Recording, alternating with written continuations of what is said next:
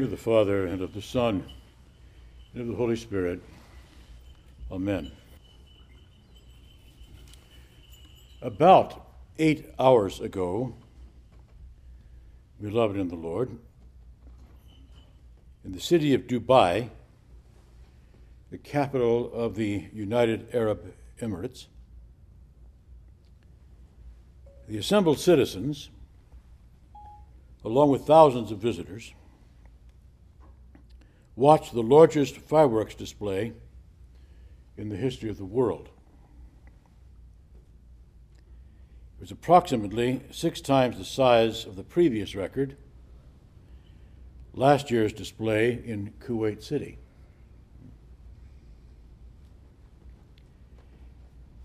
This fireworks display was arranged along a 30-mile line and consisted of more than 600,000 explosives, governed by more than 100 computers. The center of this display was the Burj Khalifa, the Khalifa Tower, the tallest building in the world. Thousands of rockets were fired off from the sides of that building for about 5 minutes in dazzling variety, all colors, all kinds.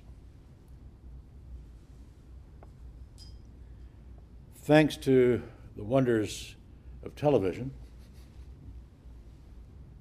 I watched the display live, which was mind-boggling in its wealth and magnificence. And I'm not usually a fireworks man.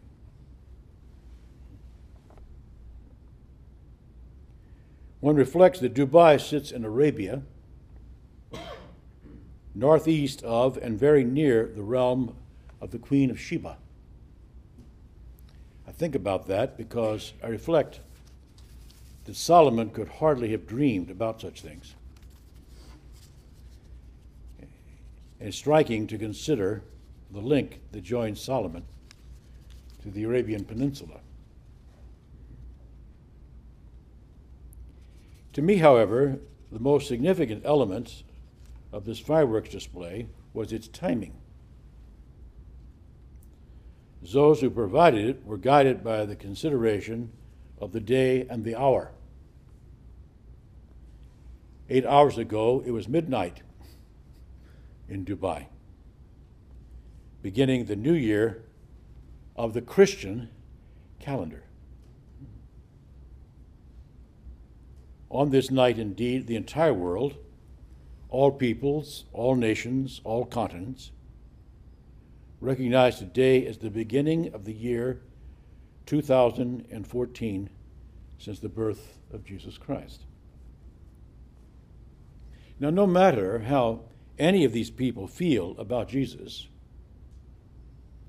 everyone recognizes that the order of history is determined and even measured by his intrusion into this world.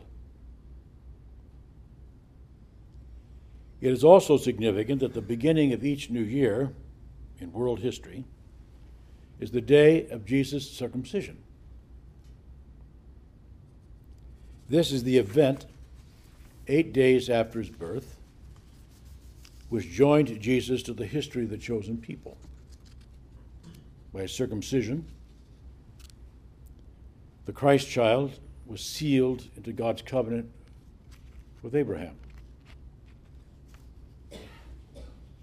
In other words, Jesus did not simply enter human history. He enters a specific line of history, the history of salvation.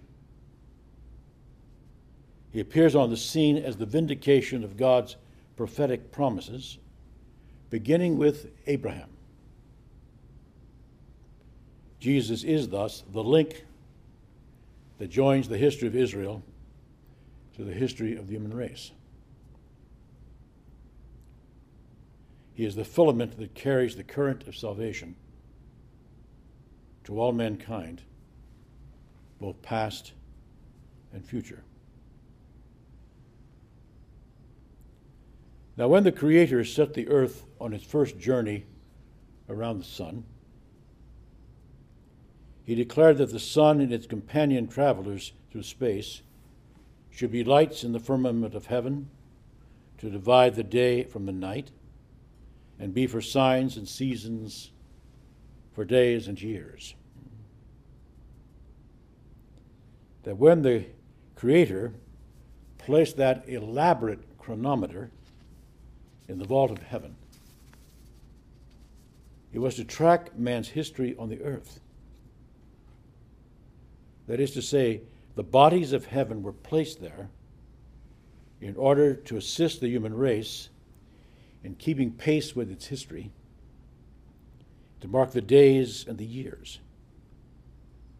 One spin of the earth for a day, and one circumvention of the earth around the sun for a year.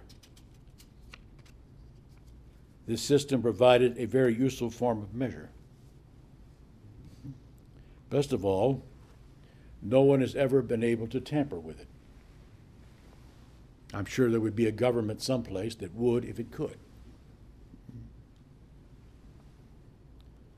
On this 8th day after the birth of Christ, he receives the Hebrew name Yeshua, which means the Lord saves. Is the name we take in proclamation on our lips. Jesus is Lord.